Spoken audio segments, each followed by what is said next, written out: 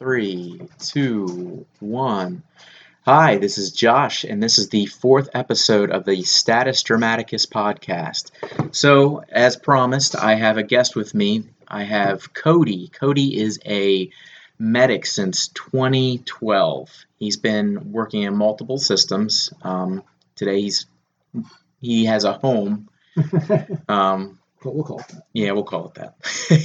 But one thing I do want to say is, Cody, I've worked with you before. I think you're a very solid medic. Like, you are not afraid to go through the whole treatment modality for anything. And I think a lot of times that's an awesome thing to be, like, especially in situations like where you need mag sulfate, that type of stuff. Yeah, definitely. We give protocols for a reason. Yeah. Use them. That's right. Yeah, we're giving drugs. Use them. We're here to treat people. That's my mindset. That's what I always remembered about you. You had no fear about, treating to the most of your ability there. And I guess that's a good segue too, because there was a letter from MIMS that came out, right? Yes. Okay. Came out on the 6th of April.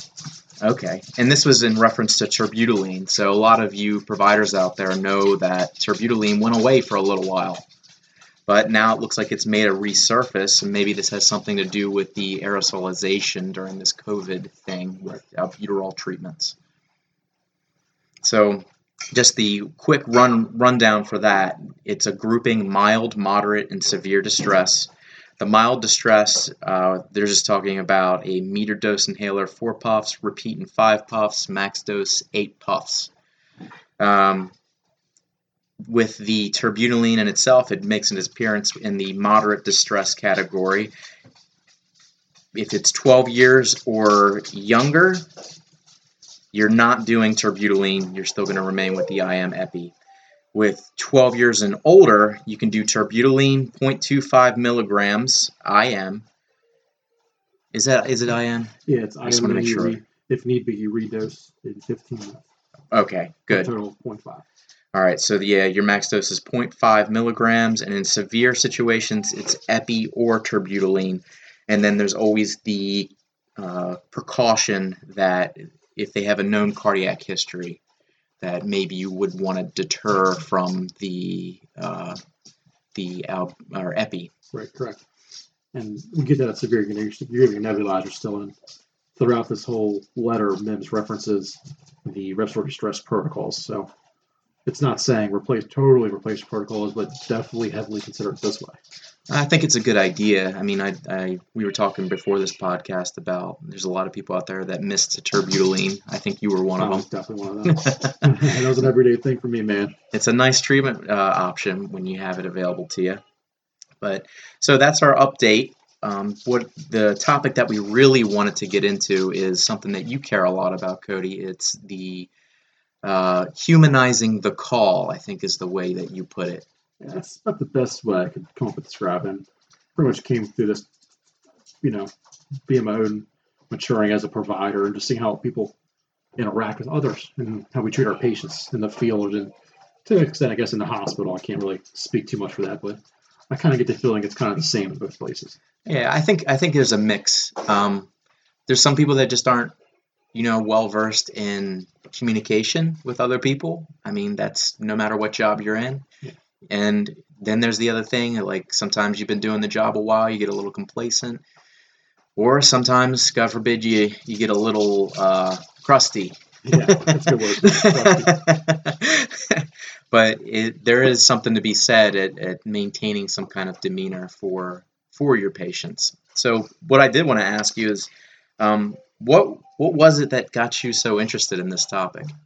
Like I said, I think just me growing as a person and changing my perspective on life, and then, doing things that, looking back now, I don't agree with how I treated somebody, maybe as a patient, or just trying to break maybe some stereotypes. Because from day one as a provider, I've always been breaking stereotypes of maybe how I treat people or, equipment that I may choose versus others. And I think this kind of developed out of that mindset where I think sometimes we don't necessarily treat people the best in this field, and we should treat people a lot better.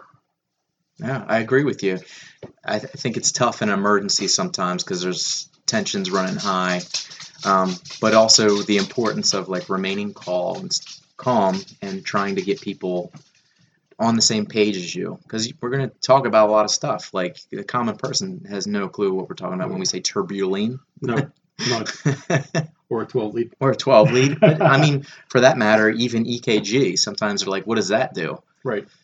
But that's a tough call sometimes too, because sometimes I think how literate as a culture should we be in healthcare matters as a society? I think that's a really good debate for a whole other day. Though, really, because Yeah. like most people come out of high school with like a semester of health knowledge, and it's all based on drug abuse and STDs. Yep, that's And right. That's it. And we've kind of proven that drug abuse part doesn't really work.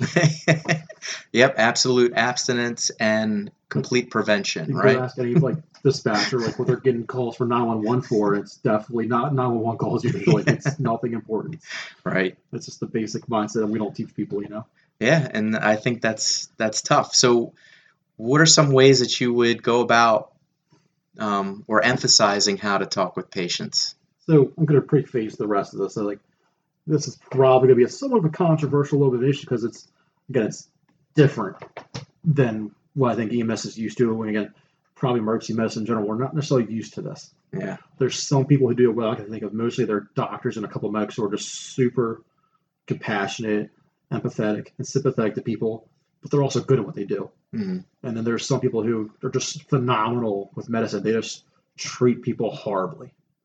So again, like I think that's kind of like where we're at mostly is like maybe we're not treating people horrible, we're just not treating them as good. So basically I think the big things I was looking at for was compassion, empathy, and sympathy.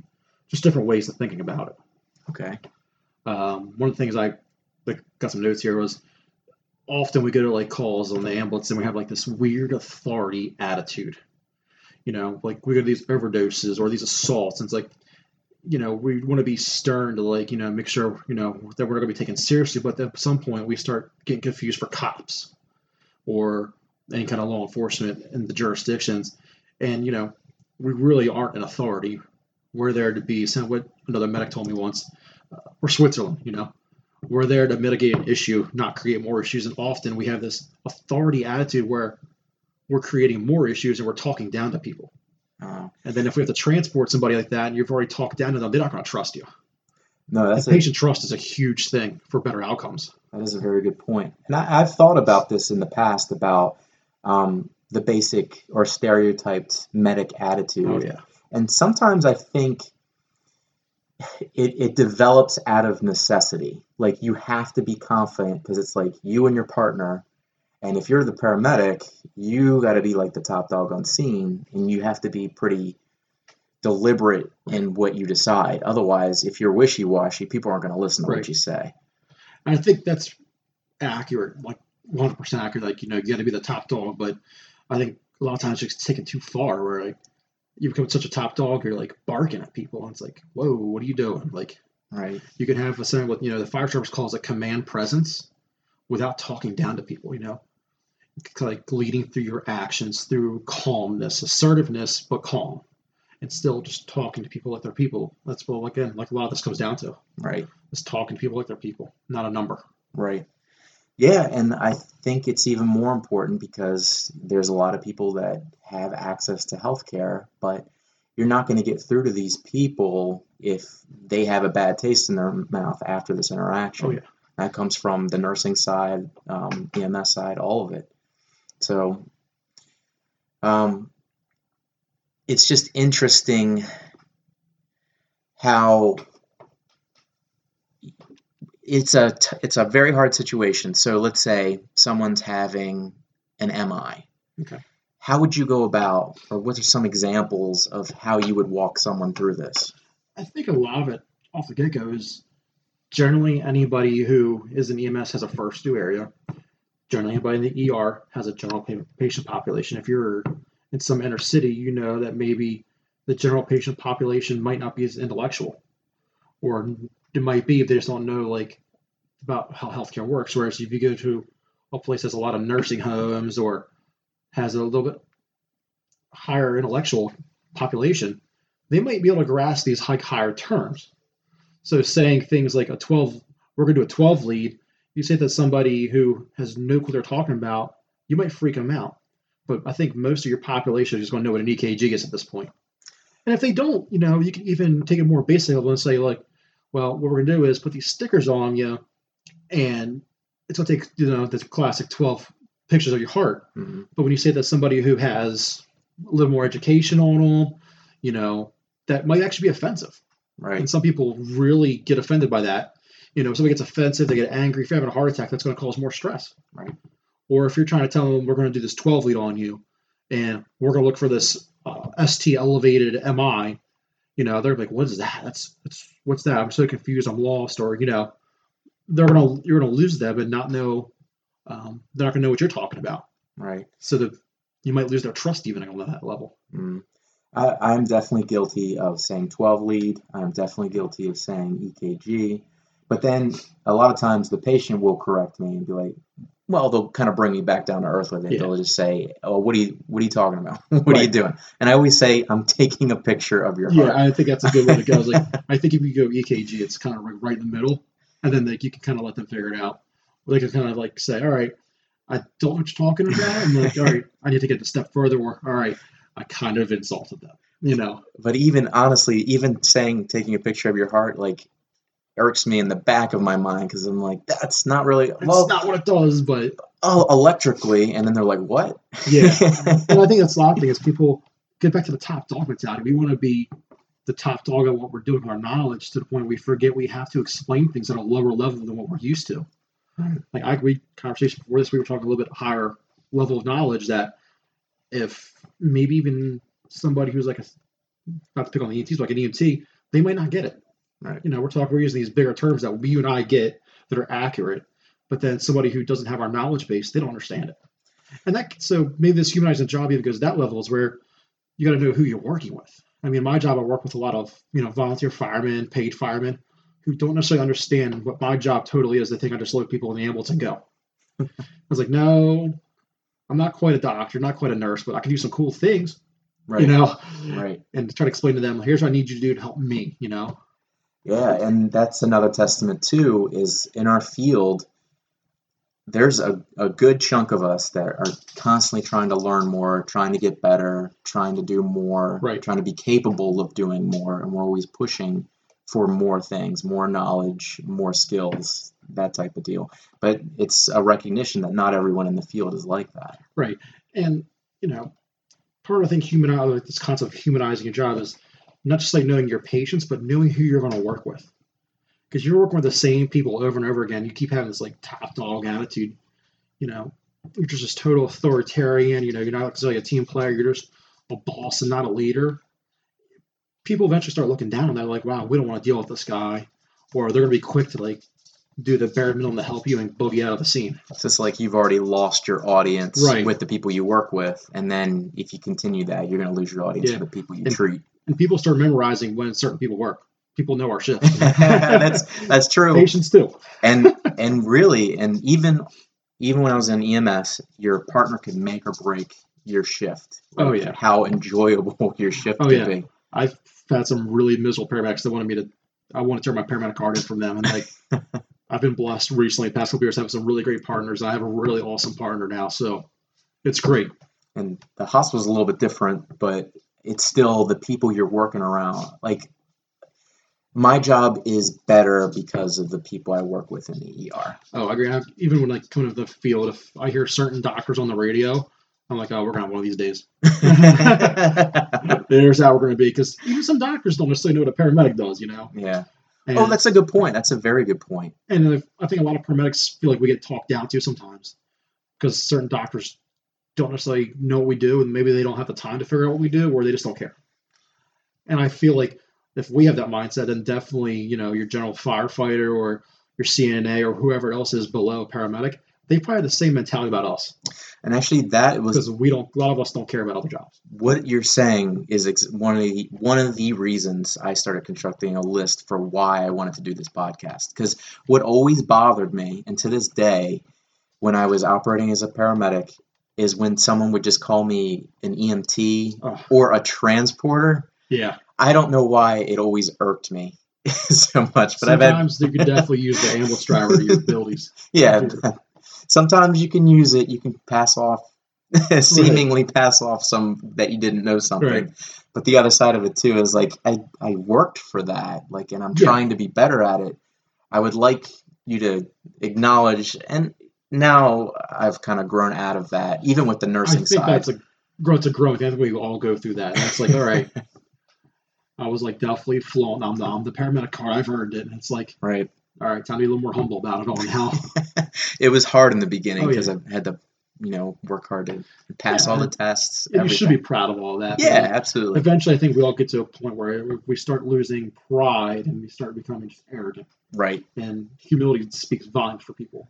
But I think the arrogance is easy to spiral out of control if it goes unchecked. That's why you need a good partner. I think they can set you back down. And then also like this self-awareness, but I think you need to fail a couple of times. Yeah, failure.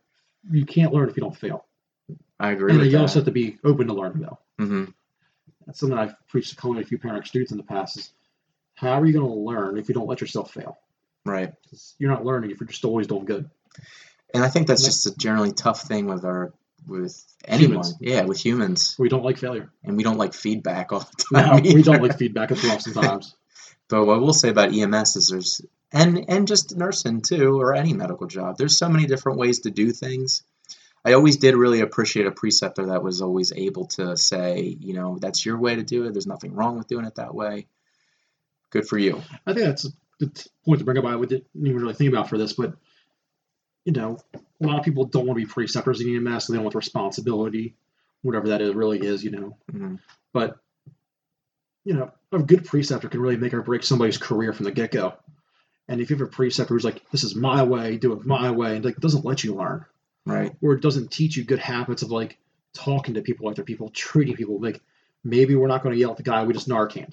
Right. Maybe we're not going to necessarily go fist to fist with a schizophrenic who's having an episode. Teaching you alternative ways of dealing with situations that might actually be better.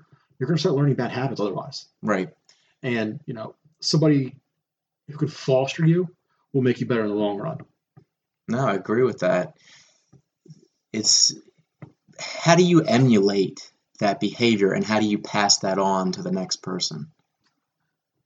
I think that's a hard question. I think a lot because of maturity. Sometimes it's hard. It's like you start realizing, all right, you're getting called. Like my biggest thing, I was being called arrogant, or that was the biggest thing. It's like, all right, I'm not being arrogant. I don't want to be arrogant anymore. But I was told I was being condescending to EMTs. That was when I got actually my girlfriend said that. Oof. Before we were dating. We were just occasional partners on a part-time job. She goes, "You're really condescending sometimes." I was like, "Wow, that hurts." That's condescending. I'm like, wait a minute. She's being condescending because I'm condescending. It's like this whole. It's a vicious cycle. It's this weird cycle. It's like, wow, she's not wrong. If she's telling me this, who else am I doing it to? And it's like that's where my mentality shift changed, was just that statement. But you were in that moment, you were receptive to feedback. Not at first. Okay. At first, I was like, I'm not being condescending. I'm the paramedic, man. I earn these letters, and right. It's like, oh, there you go. All right. I'm a little arrogant. It's the pride with the the empathy being at heads with each other. Yeah, like I said, I think a lot of it's just maturity and knowing when to say, all right, you're right, I'm wrong. Yeah. And I think that also comes through life experiences too. Well, when you said that, I can think back to preceptor paramedics I had as an EMT or just riding with them, and actually my experience were really good with those guys. Right. So maybe that actually helped. I could think back to further. A lot of my better preceptors. I have good and bad. I think we all have good and bad preceptors. Right. And a lot of people want to look and say the bad ones are ones they remember the most, but if you can take what your good preceptors taught you, they're good preceptors in your mind for a reason, whether it's the care or just the way they treated people. Mm-hmm. You can use one of them to be the foundation of the provider you want to be. Right. Yeah. Take different elements from people you admire. Right. It's like there's a lot of good. There's a lot of good paramedics out there who I think who lack a lot, in the compassion part. But then there's some who are super compassionate, but they kind of lost track of the patient care aspect. And then it's like, is there a middle ground? And I think there's a hard middle ground. There's only so many in that middle ground. Yeah. I can think of like 5 at the top of my hand right now. It's challenging because when I see a medic or I see a nurse that lacks any sort of compassion, I don't want to judge them in any critical component because I don't know what they've been through. But that's something I think about all the time. What have these people seen? Yeah, and I think it's hard not to pass judgment. Yeah, I agree. Like, but it's human nature. We just want to judge. Yeah, and I mean, judgments are how you make decisions. Like, if you Right. just nonchalantly went through life and tried not to judge anything, you're not going to get anywhere. How often have you heard the term, I made a judgment call? That's right. I made a judgment call. All right. I made a judgment And call, and that's like now the I'm here, validation for everything. either in jail or something good happened. Or in the ER, tied down, right? Right. Or being talked about on a podcast. Oh, that's right. That's right. All these stories, and I've had a lot of great nursing preceptors too that they were still very compassionate. They still were, and I think that actually made them better patient advocates. If they saw something not right, they were more likely to speak up. I think advocacy is something where at least like places in like medicine where emergency medicine as a whole has kind of like been way behind them. But I think we're catching up to that kind of well these days. Like we have different programs to help look out for people who are at-risk population. So maybe some of our advocacy is by force, but I think we're catching up to it a little bit. We're slow, but I think we're kind of trying to get there. Well, it's a little cockiness as well. Once you get it a little bit more comfortable in your job. Yeah. But maybe it's not even. It's more like comfort and competency. Right. Sometimes it is hard to say. Speak up. It's like, I don't think this is right. Yeah. Even though it's like, all right, this person's totally not getting either the care they needed here with me or at home or something, but it becomes sometimes the so status quo. You're scared to stand up to that. Right, and I think this is also a portion of where a good partner comes in. Yeah. Because kind of like your wife was, or was it your girlfriend? Yeah. Was doing it to you then, like kind of keep you in check, keep you honest. It's just something that you need to accept to allow yourself to accept feedback too. Totally agree. Yeah. So I think another like avenue which I was thinking about with this whole humanizing thing is like certain specific populations we don't necessarily treat the best. Okay. And some of this is out again like recent experiences of mine or talking to other providers. I talk to providers from multiple jurisdictions all the time. I have a lot of friends in where I've got around a little bit. I probably shouldn't be so proud of that. Like the biggest one I think we probably mistreat and don't treat fairly enough that we should probably our psych patient population. Oh, that's a hard one. This could be a whole other topic. Psych is I'm actively looking for people to talk more about psych because it is such a sensitive and a difficult topic. Yeah, and I don't think I'm probably not the expert talk on this by any means, but I just don't think necessarily we are treating psych patients the best in medicine in general. I agree with you, and a thing that comes up all the time from the ER perspective with nursing is the boarding in the ER while they're awaiting placement. And I imagine maybe this isn't kind of one of those judgment things, but I can imagine the mindset is like, I'm an emergency nurse. This is not what I'm supposed to be doing.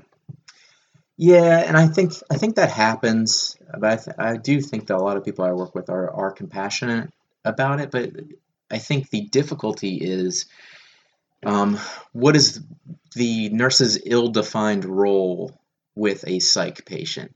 Because most of the progress made with that psychiatric patient doesn't necessarily come from the nurse. It's going to come from the counselors, the behavioral health therapy, the psychiatrists, that type of deal. And then awaiting placement, because a lot of these facilities, they don't have a ton of beds. Yeah, no, they're stacked. I mean, we have like one we go to occasionally that we take patients to in the ER. You're familiar with, I'm sure. And they're pretty busy. Yeah. People get stuck in these like kind of like middle ground places, Yeah, it's even like purgatory. even That's with the COVID stuff, you're still getting psychiatric patients. I mean, because it's a stressful time. I feel personally like there's been a lot more psychiatric cases lately. Really? Like I feel like people have been a little bit like stir crazy, or people aren't able to get their access to their care. Maybe it just seems like a lot of the stuff we've been dealing with has been like psychiatric in nature and roots. That's where the roots are, I should say, I guess. And I don't know the numbers, but I feel that, Yeah. It just seems that way. it could also be just perception that like call volume for us has dropped off, and that call volume has it. Right. Or just whatever you're getting on your shift. Right. I just happen to get All 6 these psychiatric patients. Meanwhile, another shift's getting all the COVID patients. That's right. No, it makes sense. But the overlying problem with mental health is like everyone in some aspect, especially in an emergency situation, there is a mental health component to it. Oh, yeah. Whether it's the patient or your own, right? Potentially you have to worry about your own mental health. Yeah. I that's another thought I have about our jobs. Yeah. And I think, go back to like just the actual psych patients, one of the things I think we fail them on is, at least at EMS, is I think we treat most of our psych patients kind of inhumane. Okay. Especially like, we look at them like, all right, maybe they're not a true clinical emergency. Because EMS is not necessarily treating us like best in psych. So we're not looking for all these psychiatric things. So we're not thinking, all right, we need to be paying attention for these acute changes in them. Or when we get them, they're combative a lot of times. So what do we want to do, a lot of people? Because we have this authority mentality, fight back. Is that really what's best for the patient? Is that even humane? Right. So, like I said, a lot of people like have this like ability or this mental thing where they just want to fight people back. It's like you're trying to fight somebody who's seeing things that you're not even seeing sometimes. They're not even playing on the same ball field. Is that humane? Or even an emotional lability, like that they have no control over. Correct. Like these people, like a lot of times don't have control over it to the point, like maybe they have a recent diagnosis with something and they can't get the access because the healthcare system is so overloaded. So they try to kill themselves by whatever means, and now they're having a psychiatric breakdown. So now they're fighting you. And maybe yes, they are under the influence of something. So now you're thinking potentially, all right, are they fighting me because they're just a jerk? Or are they fighting because they're actually having a breakdown? It's probably the breakdown. But what do you have to lose for treating them as having a breakdown and treating them as a psych patient versus just a jerk who doesn't want your help? No, that's a good point. Well, someone called 911 to begin with, and a lot of times it is that patient. I preach this to my partner, and I think he's a little newer, so I guess I have a little more leeway. But I'd rather people. At 8 years, that's a good chunk of time there. Yeah, that's a little bit compared to some people like they're like 45. Well, we should clarify 8 years as a paramedic, even longer. Yeah, longer than that. Now we're splitting hairs. There we go. But I think it's almost better to just, if you kind of assume somebody is kind of like a true psychiatric episode that's rooted in psych, you're probably not going to miss them having a psych episode. If you think somebody who's having a psychiatric episode is rooted in just being a jerk or being drunk or something like that, and you just treat them like that, you're going to miss psychiatric patients. And again, the psych patients are often, so we know that's like documented. And then what happens is, we get these people who are just super, super combative, and we tie them down, and we don't do anything else. And then what happens? We have excited delirium protocols on how to restrain people chemically. Which was a cool thing that did happen, and that was a couple years ago now.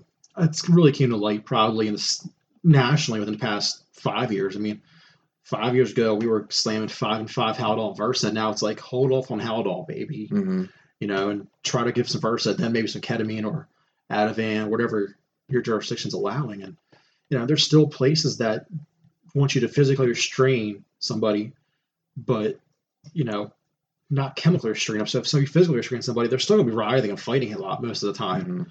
And they're at risk for danger themselves, And if our goal is to be patient advocates and treat people like we're going to be, like they're humans, like what we should be treating them, we should be sedating them. And this is an opinion of mine, but it's really inhumane to watch somebody just writhe around, try to break out of restraints, who is having a psychiatric episode. I think you hit something pretty significant. It's treatment. You are giving a treatment. Restraints is the least. I can't tell you how many times I've seen that happen, and I never feel good about it. I don't personally like physical restraints because it is just inhumane. I feel like a lot of times, especially if you're not going to sedate with them. I feel a little bit of my soul dies every time I have to participate in it. Yeah, I mean, I think there is sometimes a necessary to that in the acute moment. But then if you can progress to the chemical part where it's a little safer, maybe go with like one of your choice of benzo first, and then maybe if that doesn't work, go with the ketamine or something, whatever you have again, I like thinking about that too, and this is just another opinion I have, is when you have some psychiatric patients coming into the ER, I think sometimes they need that medication sooner as opposed to later. Yeah, I think that's something that I think EMS, again, we fail at because some jurisdictions especially don't want people pushing drugs. they give you these drugs, they don't want you using them. Yeah. And that's a failure of the system, which creates a perpetual failure of bad medicine. That's a tough one too, because then you have some of these jurisdictions out there that are struggling. So this is the crazy part about healthcare, and I think everyone's seeing with this pandemic is everything's intertwined. Oh yeah. If the health system's messed up in some way, then it's going to affect the economy, it's going to affect social order, it's going to affect everything. Oh yeah. I don't disagree at all. I mean, like I said, I'm probably a little bit more liberal. Like I have certain patients who I've seen multiple times who I know when they're about to become combative. Mm-hmm. I know that, like what they can do to themselves and what they can do to others. So it's like, hey man, are you feeling this way? And we got a long ride to the hospital. Do you just want to be relaxed and maybe go to sleep for a little bit? We won't even do any needles. We can just, smell this real quick and, boom, 5 of Versed intranasally, and the big guy's not fighting me or trying to kill himself in the back of my ambulance. And everybody's safer. Yeah, I mean, the sedation, I think traditionally sedation has been thought of as a provider safety measure, not necessarily that's a thought. not necessarily as a treatment measure. As we're getting these drugs, like again, like I think ketamine's a big one that we're looking at now is just because we can use it for pain, we can use it for sedation, we can use it for, RSI, and there's places that have RSI, that some of these drugs do have multiple different things, and it's not just about safety, it is truly about treatment. And, we in EMS we want this recognition. We want to be recognized as actual providers or clinicians, what we're trying to use. And you see the wording from the state of Maryland, they're using the clinicians word, but we're not doing anything on our own to change that. And part of that is we have to change our mindset on how we treat people. I think another big one would be, this is going to be a really, really rough one for some people to grasp. How often do we give Narcan, 2 milligrams intranasally or more, or we get there and the police have slammed it, and people are screaming out, "What did you take? What did you take? What are you doing? What's your name?" Like everybody's like assaulting this guy verbally. Like, yo, hold up, man. Like this dude was just not breathing. He was 75% dead. He had a pulse. That's it. He wasn't breathing. Probably had a questionable airway. He was unconscious. And he's still most likely got cerebral hypoxia. So why are we yelling at this guy? And I'm really guilty of this one previously, previous jobs especially, because, you start giving, Narcan 8 times in 12 hours. It gets a little, it gets a little old. Again, this is a perception thing. And it goes back to the whole judgment concept we alluded to earlier, where like, you're like, what did you take? It's like, well, now I'm thinking like, dude, we know what he took. He didn't take a benzo. If he did, it's still there, but he took an opiate or opioid. Yeah. Answer that question. The rest of your questions could probably be answered off his ID. He's probably got a license. If not, well, he'll wake up a little more, get a little bit of oxygen. And I think that's another thing. Is like everybody's so quick to like wake people up who are overdosing. It's like, why don't we try oxygen? Let's treat hypoxia. Let's get some hypoxia, some breathe. A lot of times, if you start bagging somebody while you're trying to get an IV for Narcan, a little positive pressure with oxygenation does wonders. Maybe we don't need to give Narcan. Not giving Narcan can avoid a lot of problems, with the whole vomiting. I don't like vomiting in the back of a moving ambulance. It's not a good thing. But to me, and I think, again, this is where it gets even more controversial, probably to some people, I view somebody who's post-Narcan and was just post-ictal. Somebody who's post-ictal, yeah, they were unconscious. The breathing status is messed up and probably had a questionable airway. Yeah, they had a lot more movement going on, but that's not voluntary movement. And they had a pulse. That's about it. You're pretty much 75% dead. Right. There's still some degree of cerebral hypoxia. That's why we have post-ictal, because of all these different, they're confused and all this That's stuff. a good idea. That's a good idea. And that's what I said. Like, I think being post-Narcan is kind of similar. And, we sign up to help people. We don't get to say, and you can even put this into like today's world, we don't get to say, I don't want to treat you for this issue. Mm-hmm. When you get in emergency medicine, you sign up to treat people of all issues, all, socioeconomic classes. You don't get to say.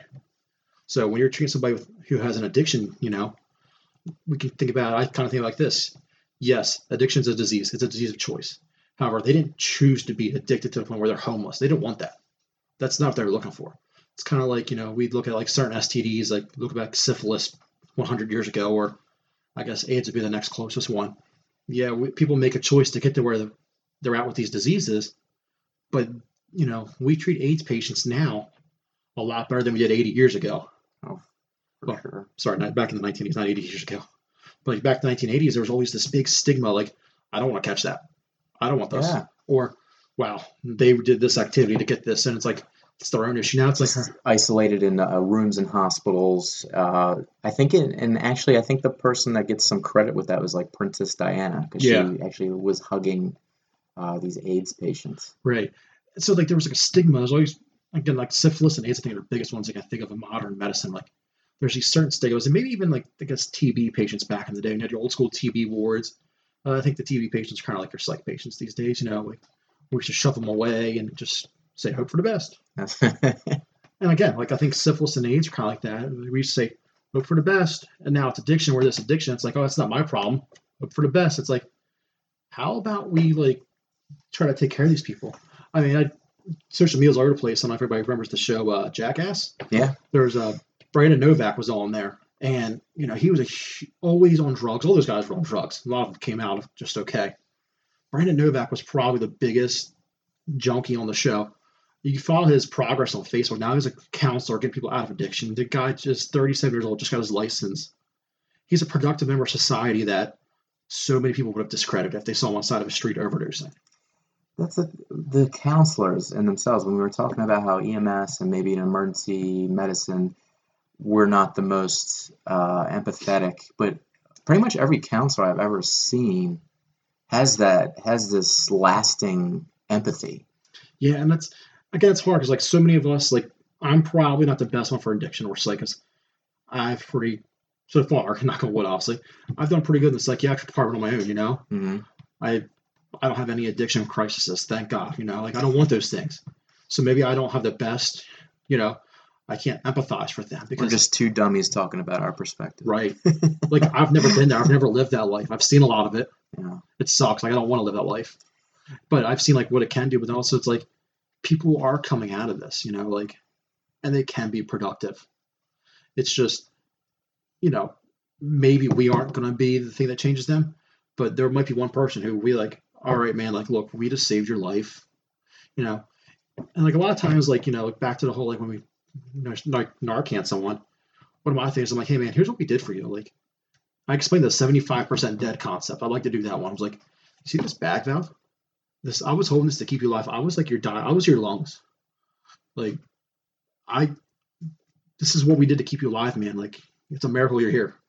It's not just, hey, we give you this drug, we shoved it in your veins and your nose, and now you're here because you did a stupid mistake. It's like, dude, that's a surreal like you're statement messed up on this. You like, just gave someone. Yeah, it's like sometimes I'll even like say, here, hold this. This was your lifeline. Like it wasn't just me because I was bagging it. It could be anybody who was using this bag valve mask or this, this breathing device, or whatever I want to say to the person. This is what kept you alive. This is some oxygen. But that's also a good point too. So what I want to bring up is continuity of care. So if you're like that and you do everything right, you're empathic, and then as soon as they get to the hospital and you get some other provider that just so hard does a 180 on them, you're just going to lose them, and even the person that was initially empathetic to them. And that's a hard one. You do see it, but I think the ER has been doing good that a lot lately. But anyway, lately, it's like the last 5 years, easily. Like from the time I started in the county I work in, from the various other agencies I work for in the county to like where I'm now, it's like the nursing staff has changed mentally. And now maybe they haven't changed physically, but mentally they've changed. I think everybody, we got to this peak in the opioid crisis where everybody was like angry at everybody. It's like, all right, we can't just be angry. It's not good for anybody. And it's like, all right, we can get through. We got through that. We can get through this. It's like they are people.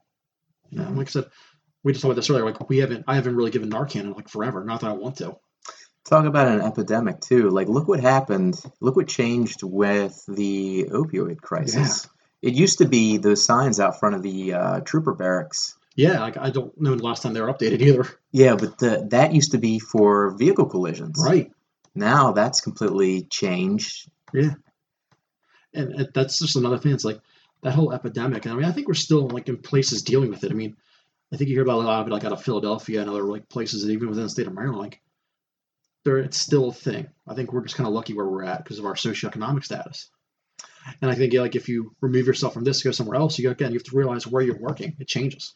Mm-hmm. You get a higher percentage of certain calls dealing with certain things in a different area. Yeah.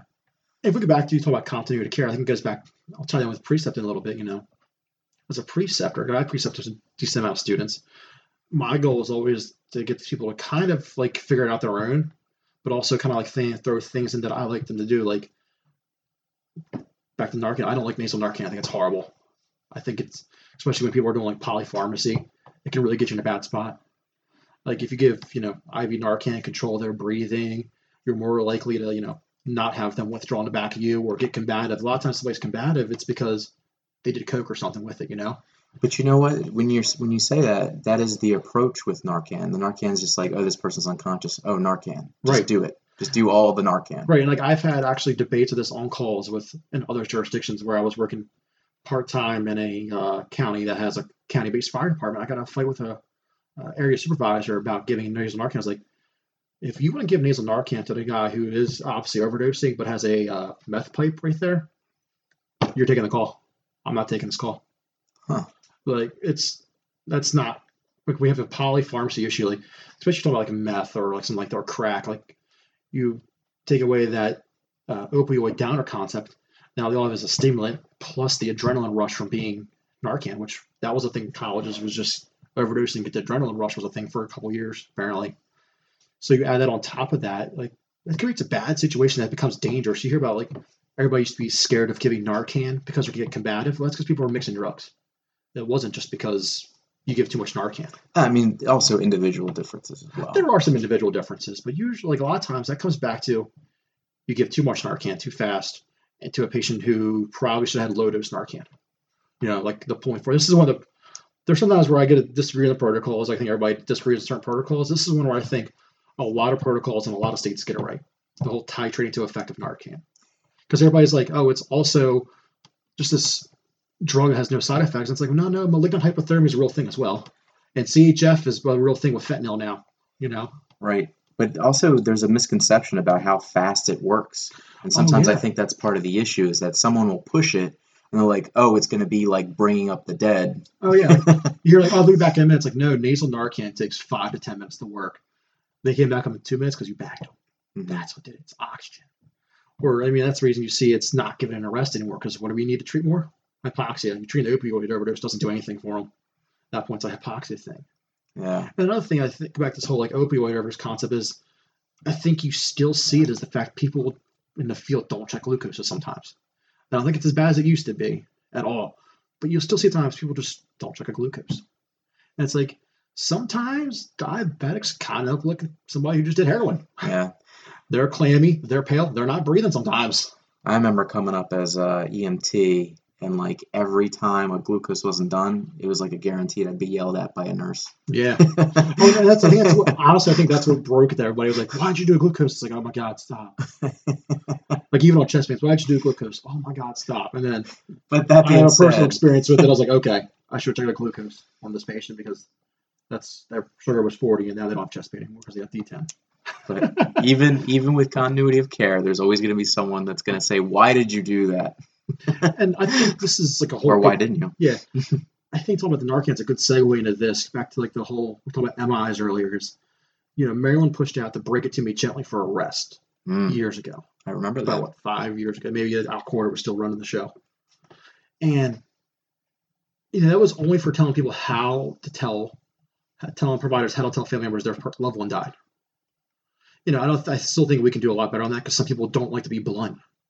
I think it's something we could take this break it to me gently and expand it in the field is just be blunt with people. Don't sugarcoat it. Don't hide what's going on. Like, sir, you are having a heart attack. If it's a questionable MI where you're like, all right, this is a heart attack, but maybe their symptoms don't necessarily fit it. You tell them they have a heart attack, they're preparing for the worst at that point. Versus, I think the EKG is not really showing much, blah, blah, blah, blah. Next thing they know, they're like, holy crap, why am I dead? I'd rather give me a little heads up on that one, Yeah, really. Well, back to like the overdoses, we keep talking about how to treat people. It's don't say, what are you taking, blah, blah, blah. It's like, hey man, look, I don't know what you took. I have a general idea. Here's what we had to do for you. You overdosed. Probably didn't mean to. If you did, we can discuss that. We can get you avenues for that kind of help too. You still need to get help for your addiction, but I'm not mad. I didn't do this. I did this myself. I'm here to help you. I'm here to help people. That's my goal. But There's no reason to scream at them. Right. It used to be every overdose call I would get, or even treating an overdose as a nurse, like I always try to tell them, like, I'm not here to get you in trouble. Yeah. I just want to make sure you're okay. And that goes back to, I think, definitely with EMS as the bridge between law enforcement and the ER, because we do wear the same uniforms as cops. Yeah. Especially with the advent of EMS wearing vest, good, bad, or indifferent. There's multiple ways to look at that, but every day it look more like law enforcement. And so many people have, like this authority attitude with that just carries over to ER sometimes, I think. Maybe that you don't mean it to, but the patient thinks it does. I do feel really cool wearing a vest. We can talk about that. I feel really hot. That's true too. Midsummer with a bulletproof vest on, not so comfortable. Yeah, it's not fun. I think the issue with humanizing the calls is, we're going to start wrapping this up a little bit, is the thing about why don't we want to humanize? It's because we were trying to avoid our own vulnerable mentalities. PTSD is a big thing. I was listening to a paramedic before I came here talk about how there's a certain county around here that in the past 5 years had 8 people with 15 plus years on the job kill themselves. Yeah, that's all this stuff does take a toll on you, and it's sometimes people want to think that we can avoid it by humanizing the job. I was always told growing up as an EM when I was a little EMT, in high school I was an EMT. It's just don't get too attached to people, man. Just keep on. There'll be more. And it's so I'm not talking to people in the back of the ambulance, and it's all right. And then I had my first kid die. Holy crap. Yeah, that's a rough one. That's a rough one for a lot of providers. And I think that's where everybody gets their first major holy crap. It's when they see a dead child. If there's guaranteed to see someone cry, it's those events, and they are rough. Yeah, if you're with a provider who's not crying when they're doing CPR on a child, either they've done it way too many times, or B, they're not a good person. Yeah. I've seen some really hardcore, crusty medics do CPR on a child and cry, and I was wow, I never thought I'd see this person cry. Yeah. One of my favorite providers that I looked up to, who is now a nurse, the day I saw him cry, I was this is another learning moment for me. He's a really phenomenal provider. He's a goofy guy, he makes fun of his patients, but they love it. Some patients like that, Some patients want to hear music. What's wrong with playing music for the patients? Some patients want to be kidded around with. They want to be joked with. People want to see that you're a person. And so often we don't do that. We have this guard up around us. Yeah. And we don't want to let them into hey, we listen to music. You're a person with a medical background. And there's things that you can think of outside of the protocols, outside of policy, that you can do to make a patient much more comfortable. The music one, music's a big thing. I try to use music a lot for anxiety attacks. Maybe don't need to go to the hospital. Again, that's another time for another day. But music is a weird little thing that so many people enjoy. It's non-destructive. It's not harmful to you. But everybody has a favorite type of music. Music's been around since humans have been around. It's been around for a reason. It calms us. So there's people that still listen to Danzig to calm down. Hey, man. I'll listen to some Misfits. I got a punk rock shirt on right now. I just have a shirt full of baby drool all over. I have friends their go-to when they're mad is Slipknot. And I'm all right, I'll get down to that if I'm a little angry. They're wow, I'm calm. Some people want to listen to Jack Johnson. Some people want to listen to jazz. Whatever works. Whatever. It's one of those weird things. It's if you can say, hey, how about we put some music on for the ride to the hospital? We calm them down. It's it's weird. It's not a protocol. But is that treating somebody? Probably. But again, it opens you up because now the person's well, what's this person listen to? It forces you to make a human connection that we're afraid to make. And you relate to somebody. Right. And we're afraid to relate and make these connections because we're afraid to get attached when something bad happens to the patient. Which is rough, too. Don't let that be mistaken. Oh, no, that is fair. It's all rough. I mean, I have a freaking flyer who I loved her to death. She used to fight us all the time. Not physically, but verbally argue with us about going to the hospital. Look, I'm not coming back here and putting a breathing tube in your throat. And she get kicks out of being talked to like that. Is that kind of harassment? Maybe. But some people like that. But that's knowing who your patients are. The day she died, I found out I literally cried. I was I loved her. She was great. She was part of there's certain freaking flyers who are still around. I'm people get annoyed by them. Why are you getting annoyed by this person? They have a legitimate issue that needs treated. They're not really burdening you. If anything, they're giving you a 25, 30-minute break while you give some D10 or D50. Yeah. And then what do you got to do? You got to make a connection with the family. You start talking to them. You know, when they do die, it sucks. And then maybe that's just a matter of perspective after that. Like Yeah. you have the perspective, like you were able to treat someone and you did the best of your ability and you cared. Right. And you did this job for how many years and you still care at the end of it. Right. Like I said, I think when I look at like, you know, when I first started this, I looked up to the old crusty paramedics who had that I don't give a frick attitude. You know, it's like, all right, they're the ones I want to be like. Now it's like I look up to medics and like I want to be like the guy who, and like really I guess it's like now there's like doctors I guess I look up to at this point who are like they give phenomenal patient care, but when somebody in my family dies, I want them to be the one to tell us to me. Mm-hmm. When I need somebody who is in my family who needs cardioverted, I want them to explain it. And some of that comes with rapport. Yeah, patient rapport is like I think this kind of is like a big whole discussion of patient rapport and like just using good patient rapport. Yeah, no, that's a big thing. So thinking back to medic school and trying to wrap this up here too, and nursing school, there is this big emphasis to try to teach empathy. You know what? There was, and it just didn't get across, did it? No, I just don't. It's a strange thing to have on a PowerPoint slide. It is. Like I don't think you can teach that by book. You have to find the people who are good at it, and like say, like, what do you do? You know, like if I was going to do this like a podcast again, I'd turn like an 8-hour podcast, and the people I was just like referencing, I'd be like, let's bring these people in. Yeah, they're let's awesome. bring them in. Let's have a huge round table. Let's get some beer. Let's get it going. You know. I am working on getting like a mental health person on the next podcast. Yeah, I mean, like I said, like it's you know, there's like so much that we have to cram into our jobs. I guess that it is hard to humanize what we do. But yeah, we are treating people. We're not treating numbers. I think that really does get lost. No, that's and like people, you know, there's a lot of people who like are scared to help people advance in EMS. Who you know, like, well, they're people too. right. We're coworkers are people. You know, you have to go home. Your family's people. Everybody, we're all just people. You know, if I get back in, I don't want to be talked to like shit. It's not gonna be a good experience. You know, Mm-hmm. I'm sure you wouldn't either. I mean, it's gonna say a lot for A, that provider in the future, and B, the employer, and then the medical system they work in. You know, if you have a bad experience one place with one provider, like I can think of places where I've been in my little experiences that I've written on like the firefighting aspect of it and dealt with providers. I'm like, wow, this provider's a jerk. They suck. This must be what everybody's like. Mm-hmm. And if, you know, I know it's not right, but that's what the perception I have still. It's like this system sucks. And I know these things, and even so I like to say that, you know, you should bring up people. When you bring people up and you make them better, they in turn are going to make you better. It's grooming. Yeah. But there are days, and I'm guilty of it too, like you just get so beat up and I think it's worse your for you attitude guys. dampers down a little bit. But that's a matter of perspective and just trying to keep yourself honest. I think it's a good time to do this. I mean, I know I wanted to kind of stray from the COVID stuff a lot, but I think it's a good time to have this conversation because you are seeing people, and if you're not seeing them now, you're going to see them. By the time this podcast comes up, maybe you've hit your peak, but you're going to see it.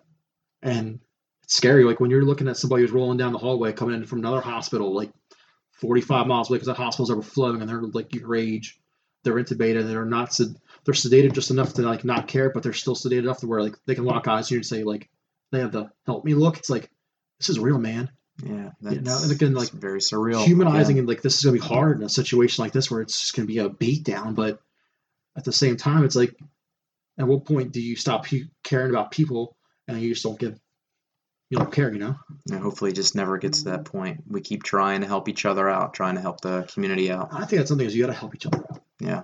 You know, if you see somebody who's not like treating patients right, it's like, yeah, man, like you're great at what you do, but it's like, why are you being an asshole? Just be blunt. It's like, yeah, just being blunt. It's like if I'll see like, if I like show up late and I'm seeing somebody else, hey man, why? Like I'll say in front of the patient, like maybe it might damage that person in front of the patient, and that's kind of rude. But it's like, why are you being an asshole? Like what'd they do? Yeah. Like we're here to help the patient. Or it's like, hey man, look, I know you're fighting with the cops. Maybe I would too. I don't know. I don't know your situation. I don't know what they did, but I'm not the cops, man. I'm gonna make you feel better. Like that's what I'm here to do is help you out. That's all I care about. I'll get you away from the cops. It's like nothing against the police, but sometimes just their presence stresses situations out. So sometimes just removing that can help. The quicker sometimes you can mitigate that part of it, you know, might help you out. About health literacy for police officers as well. We could do that. Yeah. All Maybe right. not we, you. Well, Degrees on the wall. we'll see. No, don't talk about my degrees on the wall. It's all just paper. Well, Cody, I want to thank you. This was an awesome podcast. You were an excellent speaker. I did what I could. I did not even expect this. I've worked with you before. I'm just kidding. Well, this was the 4th episode of the Status Dramaticus podcast. You can email us at statusdramaticusrnems@gmail.com. You can check out the podcast on Podbean, and you can check it out on YouTube. We're always looking for more listeners, of course. Build it up, get it out there. But also looking for people to present things that they find really that they're passionate about. Cody found something he was very passionate about, and this is an excellent discussion. Now I have more questions, but we can't go for another 8 hours, I don't think. Oh. My work might not like that. So, this has been the Status Dramaticus podcast. Thank you all for listening. Have a good night. Good night.